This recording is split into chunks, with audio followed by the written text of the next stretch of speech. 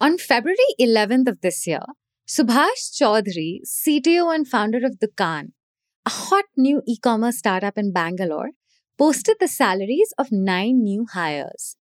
That tweet went viral. This is Subhash reading his tweet for us. Lead business analyst, current salary 23 lakhs, offered in hand by Juice, 48 lakhs, offered to be made 52 lakhs. Senior business analyst, current salary 16 lakhs.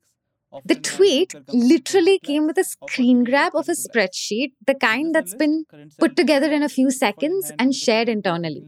Name of role, current compensation, offer in hand, offer made.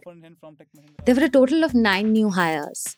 Of the 9 hires, the first offer in hand, the pre-Dukaan offer, on an average was a 70% jump on current salary.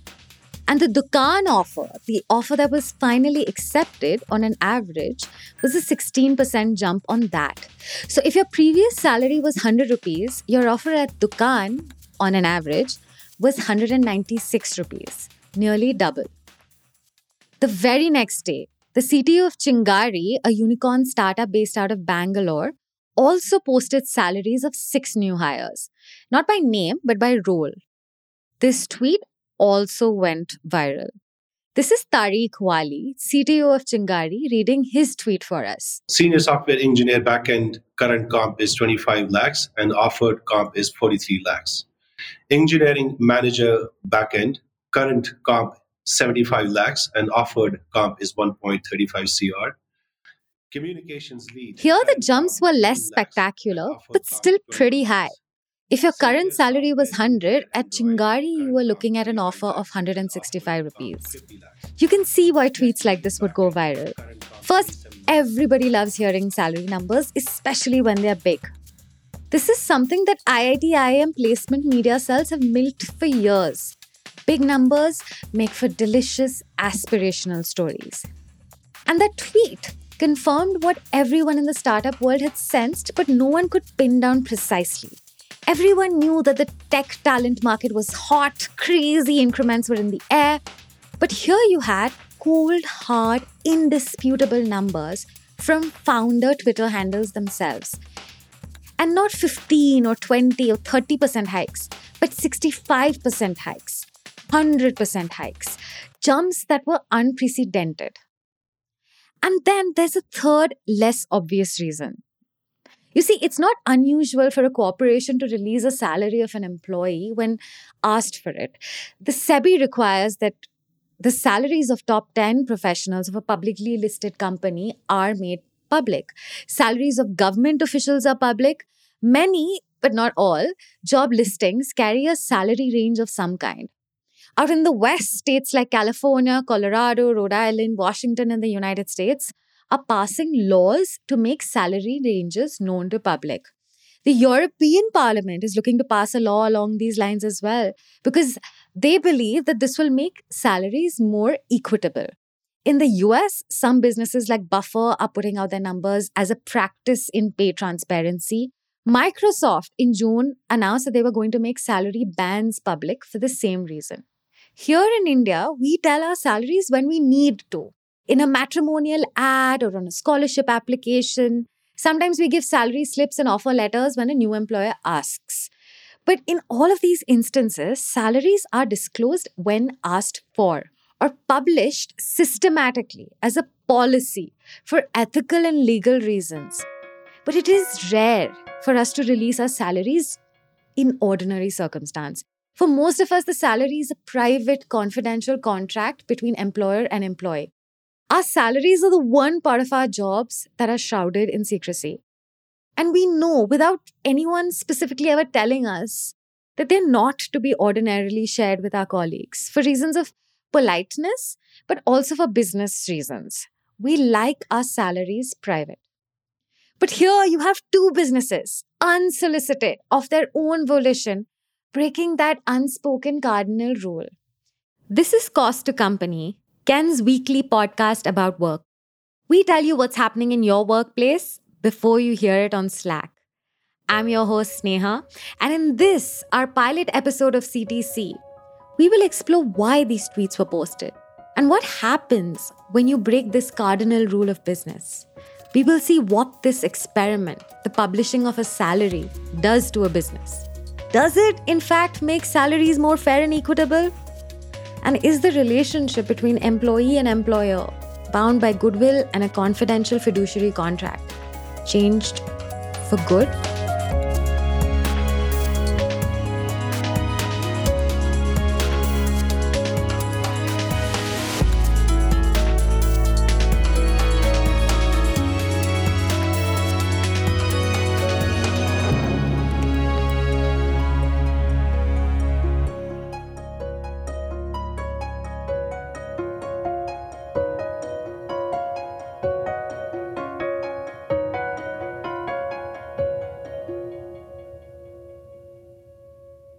To find out why Subhash and Tariq put out those tweets in the first place, we use the oldest journalist trick in the book. We ask someone else. Right. So essentially, maybe if you have to answer that, you'll have to understand your global and Indian macroeconomic situation here, especially with respect to the startups. This is Bimal Vishwam.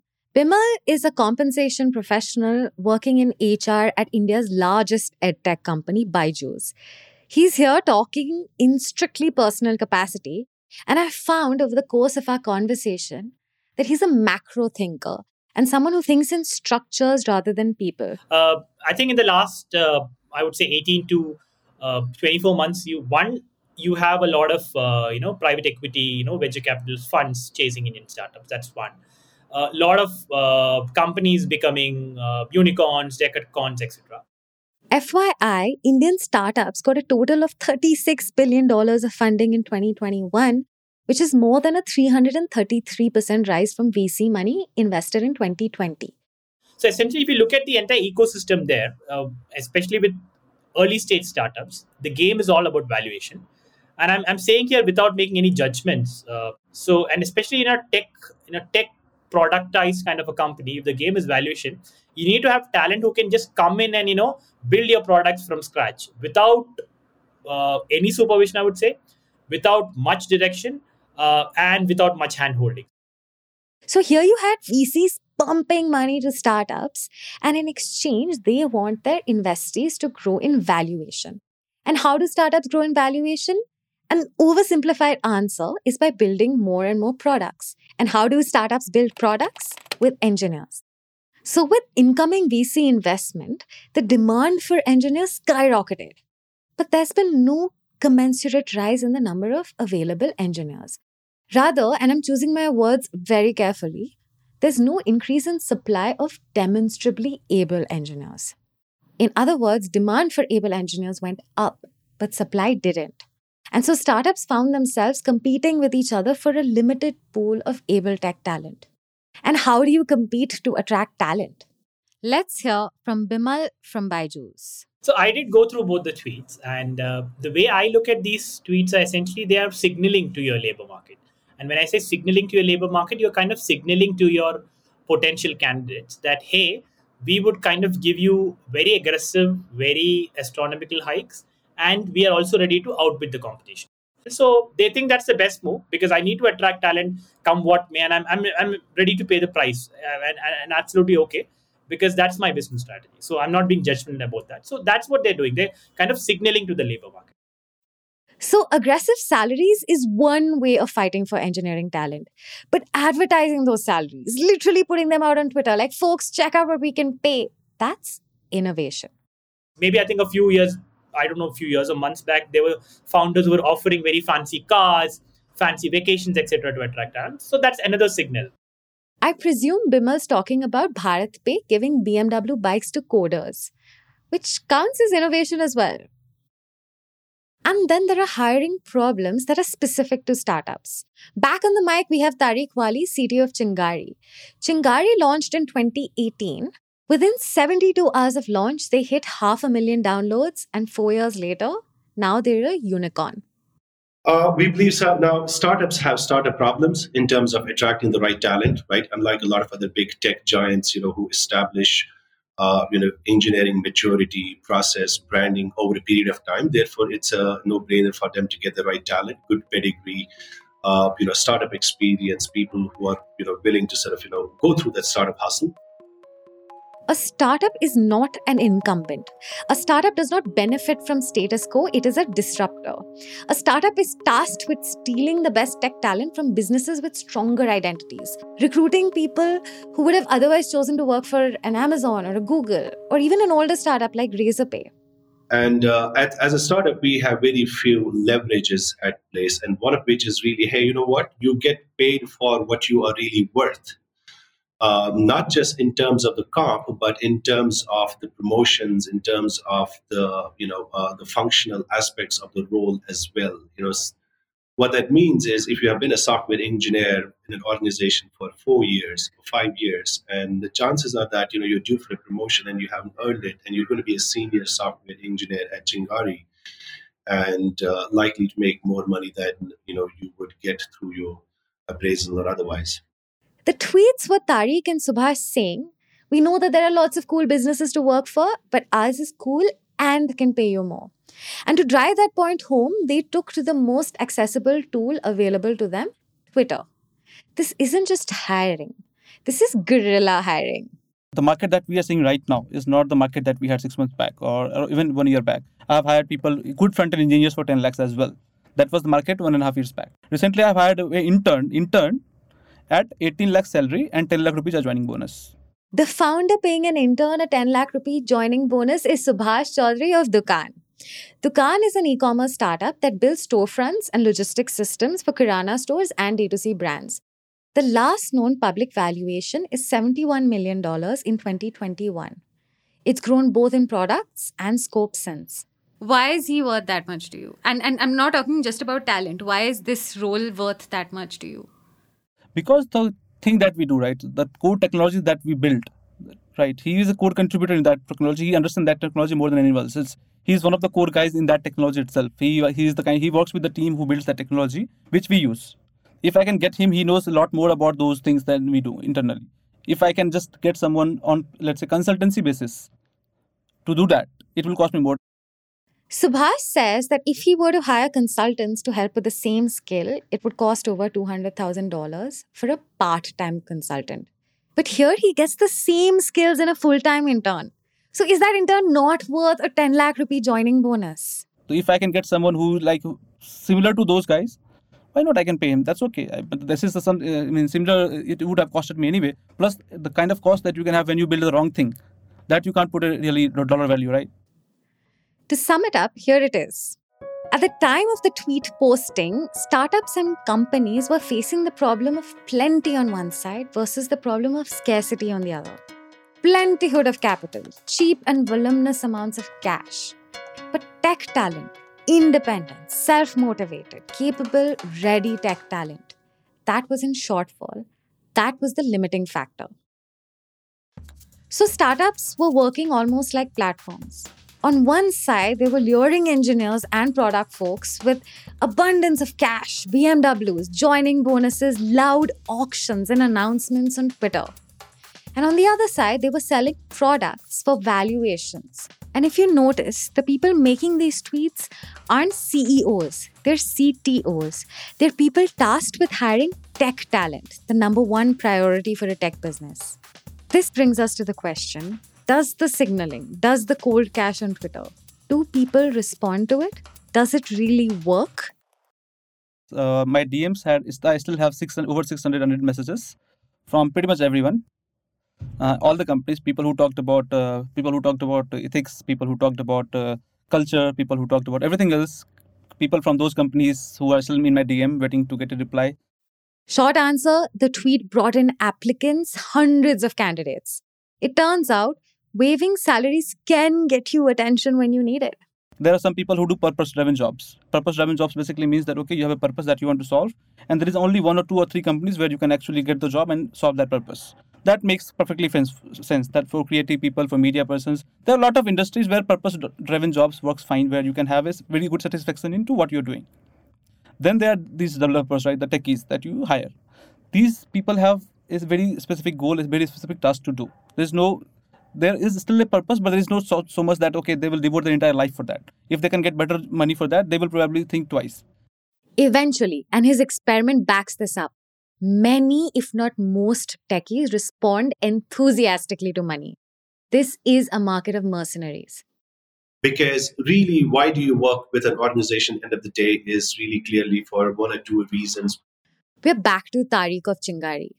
The role, the impact that you make, and therefore that creates a drive in you. The second is really how well you are compensated, right?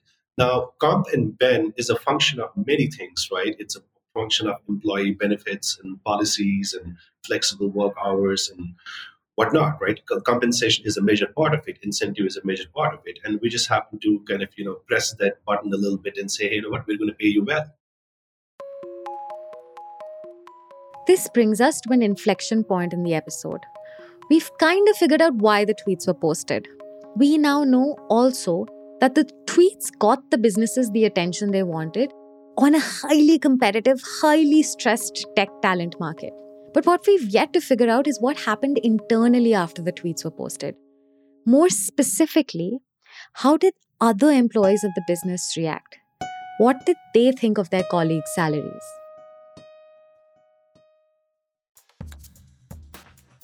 The year is 2015. Erica Baker, a Google employee for a decade, an engineer and a field technician, has just had an outrageous idea. Or well, actually, she learns it's not as outrageous as she thinks. By law, she cannot be fired or cannot be reprimanded for doing this. So she does it. The thing she does is create a spreadsheet, one with columns for Google employees to fill in their salaries, their roles, their gender, where they live, their race, that kind of stuff. And that spreadsheet spreads like wildfire. Within days, that spreadsheet has salaries of 5% of Google employees. People are making pivot tables, people are doing statistical analyses.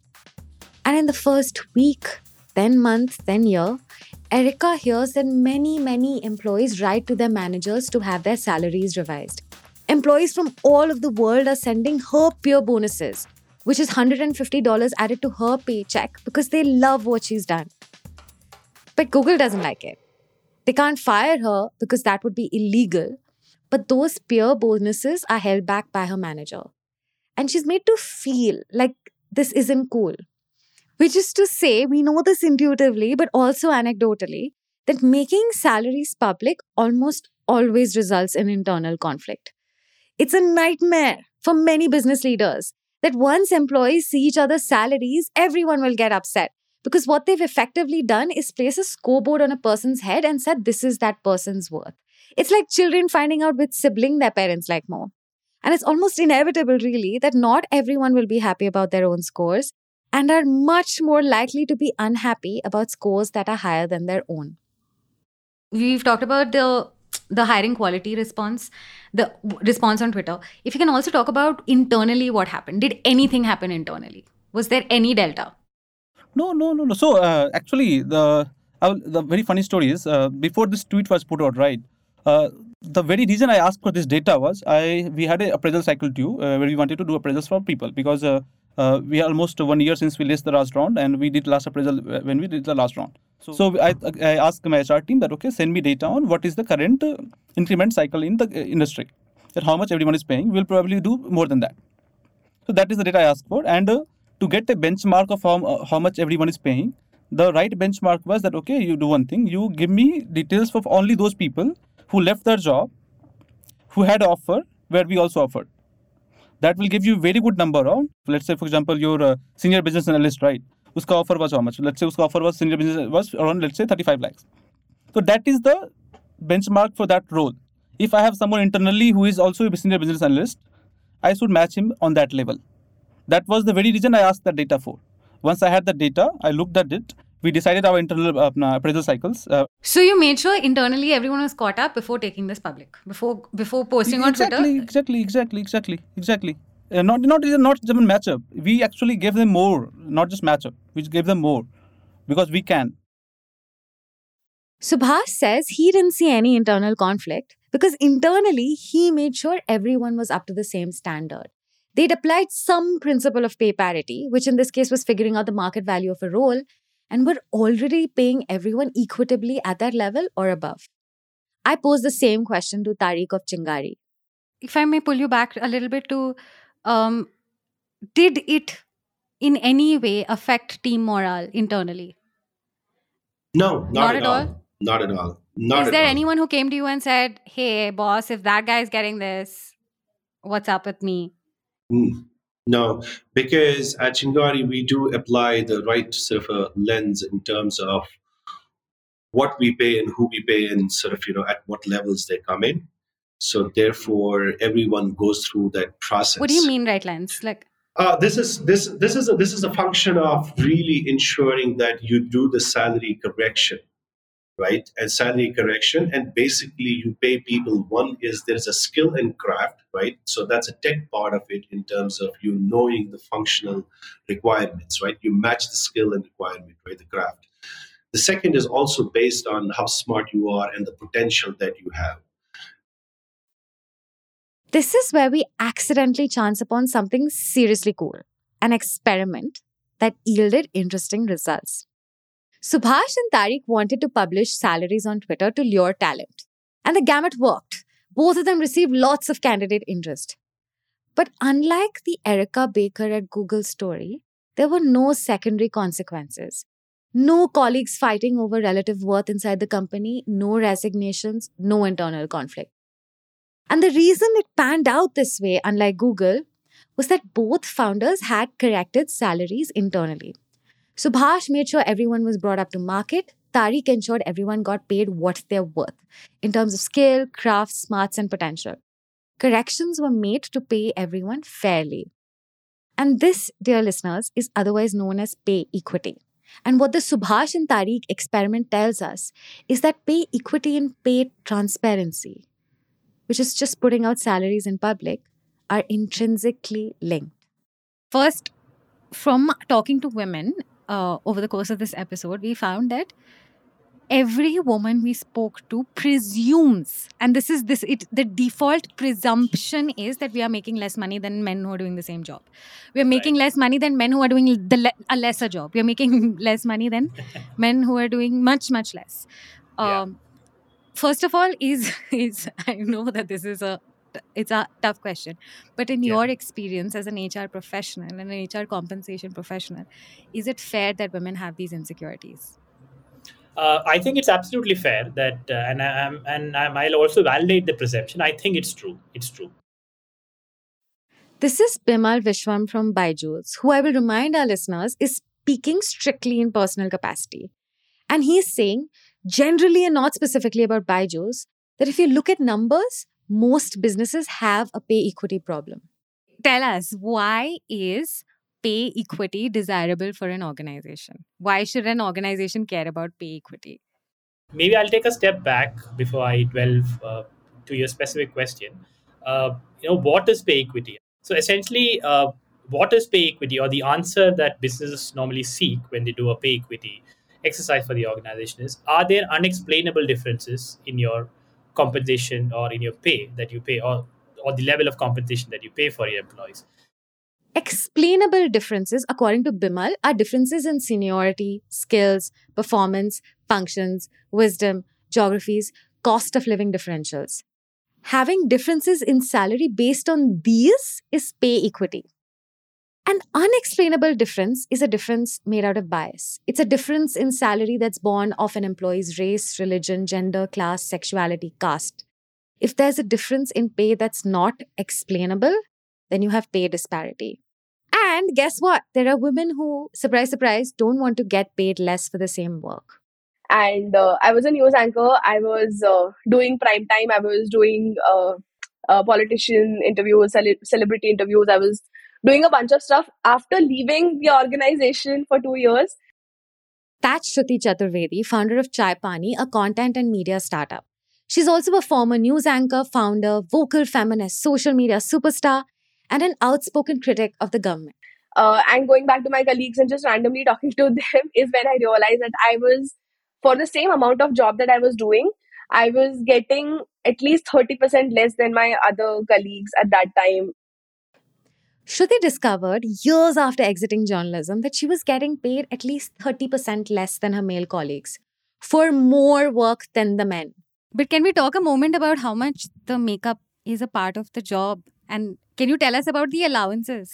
Yes, so for makeup, you basically get vouchers, and for your grooming, so you get vouchers for nails, you get vouchers for waxing, and there is a certain protocol that has to be followed. That your hair has to be a particular way, your body size has to be a particular way, and this is always for women. You can't repeat your clothes.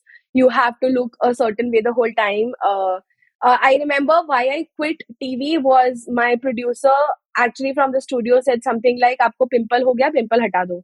कल तक pimple हटा दो. And I was like, how do I do that? And why do I do that? Why is that pimple so important right now? I'm actually coming up with a really good story. How is that pimple important? Of course, this isn't the only industry that requires women to do the same core work as men, plus the extra work of looking the part. Cannot have pimples.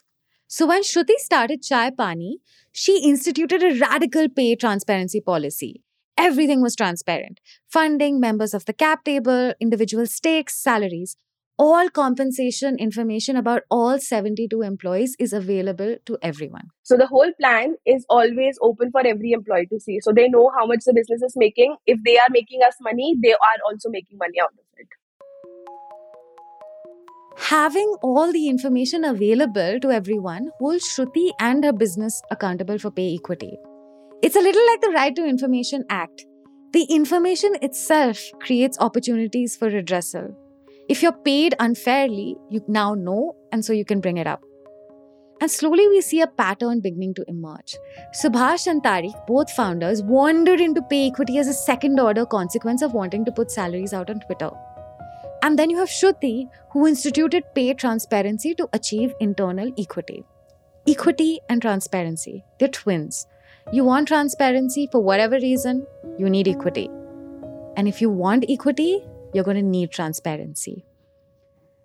And these three aren't the only people to have noticed. As a woman, I am often worried about whether I'm getting paid less than my male counterparts. This is Astha Shukla, a former VC, now a startup employee and a feminist. She's someone who tries to think from a business perspective and an employee perspective and from a gender lens. And an organization that is truly transparent about, what goes into my salary, what I can influence about it, what I can't influence about it. And I think lastly, just, how it compares to the people that I'm working with can give me that comfort that I'm not being discriminated against, right? Whether that's consciously or unconsciously. Astha sees transparent salaries as an end to the anguish of being paid unfairly. If women are constantly worrying about being paid lesser than men, salary transparency is a relief. I think the one good example I've seen for this is actually in the freelance community. I saw this, I think, a couple of years ago on Instagram, where I think I've seen a couple of people come together, anonymously talk about work they did, what they charged for it, and just publicly put out that information as an Instagram post and say, this is what it is, right? Freelancers know how much to charge. Transparency and equity as twins. And just as there are mercenaries who can be lured by money, there are women employees who can be lured by transparency. Just to give you a hypothetical example, if I'm looking at managerial positions, manager in company A, manager in company B, these are two job listings on LinkedIn. This is Mitali. She's been working in the advertising industry for a decade, and it's an industry, numerous sources have told us, that is plagued with inequity. If both the jobs mention a salary band right there and then, I know which company is more likely to give me a fair treatment in terms of salary and CTC compensation going forward in the future too. Which company can also be more fair in terms of giving me the right opportunities, and which company is going to give me fair in terms of KPIs and metrics when it comes to evaluating my performance. But the second thing that any company, or rather it should be a norm that there should be an open space, a safe space to have these conversations with the management in the first place. Nowadays, what happens if I do go up to someone in HR or the senior management with this problem, that why am I being paid 50% less for the same work that my peer is doing? They're going to shut me down. They're going to say, oh, we do not discuss other salaries over here. So at least those conversation safe spaces need to be there within companies. So it isn't just big numbers that lure employees. Sometimes the fact of putting out salaries in public, this commitment to transparency itself can bring in talent. Talent that doesn't want to worry at night that they're being paid unfairly. Talent that wants to have difficult conversations in open spaces in the interest of justice. Let's take a moment to see how far we've come. We began with Subhash and Tariq, two startup founders in Bangalore, who saw in February that the talent market is berserk. And they decided to do something new to disrupt it. They waved flags of cash on Twitter, and Twitter duly responded.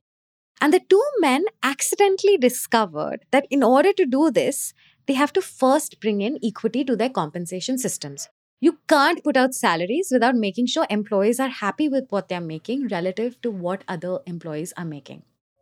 And so Subhash and Tariq saw then what we now do. Transparency and equity are closely linked. Transparency demands equity. And we also saw along the way that this twin duo of equity and transparency is highly desirable to many women. Women who want to be paid fairly and want to know what others are getting paid first. But this is where fate betrays us. The recordings you've heard so far were done way back in March. March was a different time. Back then, startups were loaded with cash. Cash was abundant and cheap, and the talent market was competitive. When it came to startups, all you could see was green. And then in May, everything changed. Markets collapsed globally. The same startups that were giving unprecedented hikes were laying off employees in the hundreds. Overnight valuation mattered less, survival more. The rules of recruitment in March no longer applied in June. Hi, Subhash. We are recording this on June 21st, 4 months after the original interview. Subhash, how has the market changed since? Of course. So we all have seen, right, that on Twitter, every VC in town is trying to tell you that, bro, runway extend kar lo, sab fata hua hai, market fata hua hai.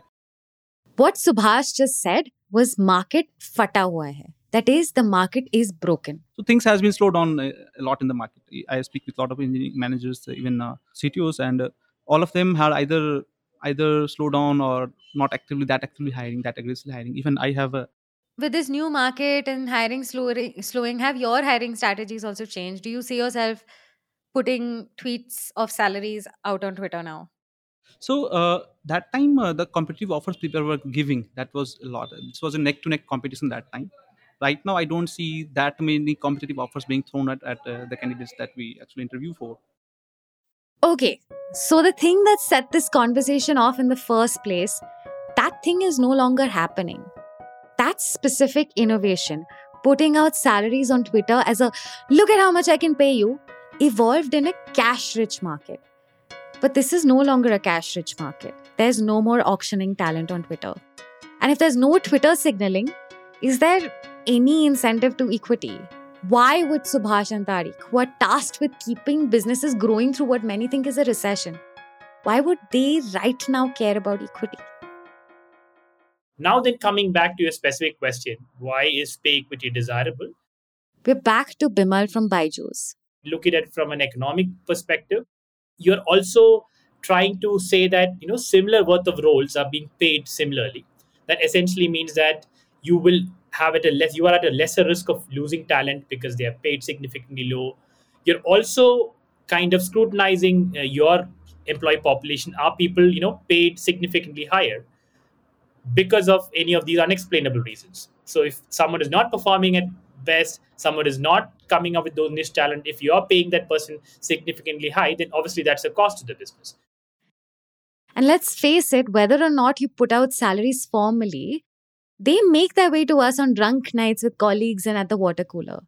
A glaring inequity can very easily become a productivity problem, an engagement problem, an attrition problem.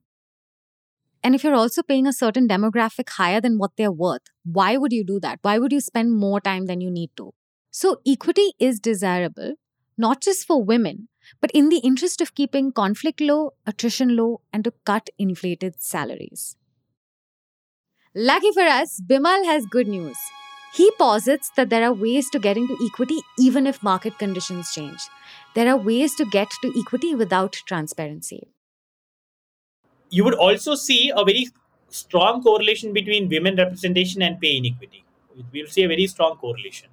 And organizations which have kind of committed themselves to increasing diversity, for sure would have committed themselves for pay equity as well, because otherwise they obviously can't, meet their business objectives. You're making a beautiful and very important point. So you're saying for a woman who wants pay equity, who doesn't want to feel screwed over, choose organizations that have more women. Is that sort of what you're saying? Choose organizations where more women, or even choose organizations who have a strong commitment towards, Diversity is a proven way to equity. If you have an office with lots of women in management roles, it's going to be pretty hard to systematically pay them less than men.